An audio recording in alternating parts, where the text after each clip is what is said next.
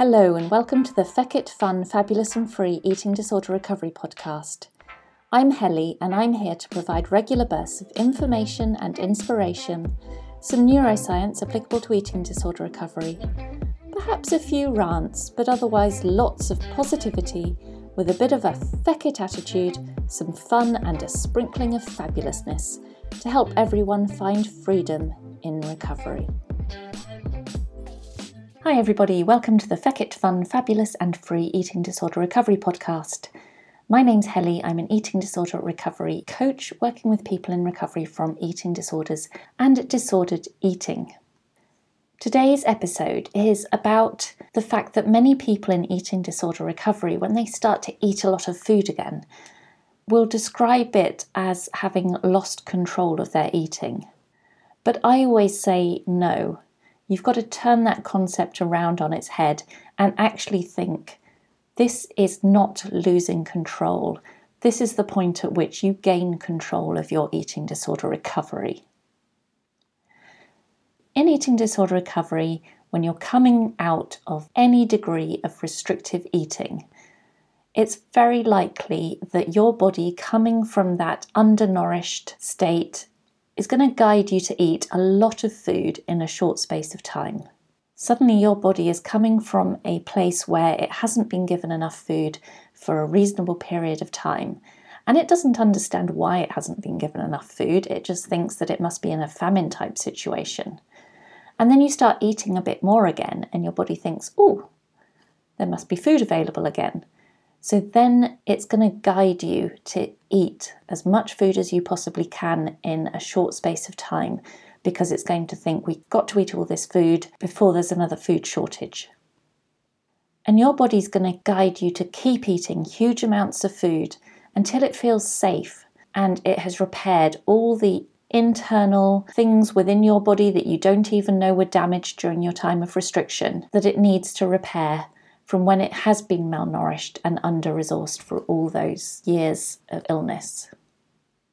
So many people have these episodes of recovery binges or feast eating or whatever you want to call it, where your body's going to guide you to eat thousands and thousands of calories in a day, maybe thousands of calories in a single sitting. And that's absolutely fine. That's absolutely normal in recovery. But it's at this point that people understandably panic and start to think, oh my God, I've lost control of my eating. I've turned into a binge eater. I'm a terrible person. This is when the guilt comes in. This is when the feelings of greed and disgust come in, which, are all, of course, completely inappropriate emotions to have in eating disorder recovery, but also very common because you've got an eating disorder that's trying to drive you away from eating the food that you actually need. But when these binges or this feast eating do happen in recovery, it's definitely not a case of you having lost control of your eating. It's your body taking back control of the food intake that it always needed. Recovery eating is not losing control of your food intake, but it's actually gaining control of your recovery. If you can be strong enough to sit with these binges, sit with this feast eating and just let it happen, keep going and not compensate, then you are more in control than you ever have been. And it is going to do wonders for your recovery in the long term. Because let's face it, you were never in control when you were restricting and too scared to eat a morsel more than your eating disorder generated fear dictated. That wasn't control. That was being too terrified to eat the food that you wanted. It was being too terrified to feed your starving body. But when you can eat and eat and eat all your body asks for, despite the fear, and when you can actually listen to your body and hear the hunger and respond to it, that's when you are really gaining control of your recovery and of your future.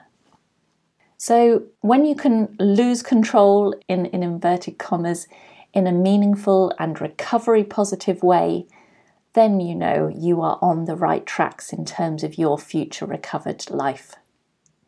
Because ultimately recovery means following your body's needs, eating because you are thinking about food, eating because you want to eat and you have cravings to eat, no matter how high that hunger takes you or how bizarre those cravings might seem, and even if there is not the physical hunger alongside the mental urges to eat.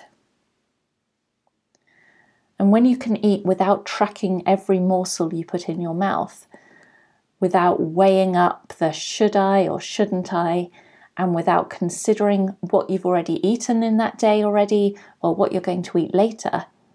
So really, ultimately, if you can just be eating for the moment you're in, that's when you're gaining control in your recovery. This episode was really just to urge you to change your mindset. It's not losing control of your eating when the recovery binges or the recovery feast eating comes upon you and you want to eat and you do eat everything in sight. You're not losing control of your eating at that point. Instead, change the way you think about it. You're gaining control of your recovery. So gain control of your recovery by purposefully losing control of your eating in a crazy and a free way, because that is what's going to take you the furthest. So I hope that's helped today. It's only a short episode, but if you are having these recovery binges, this recovery feast eating at the moment, just go with it. Trust your body. Flow with it. They might last a very long time. They might last months. In some people, they even last for years.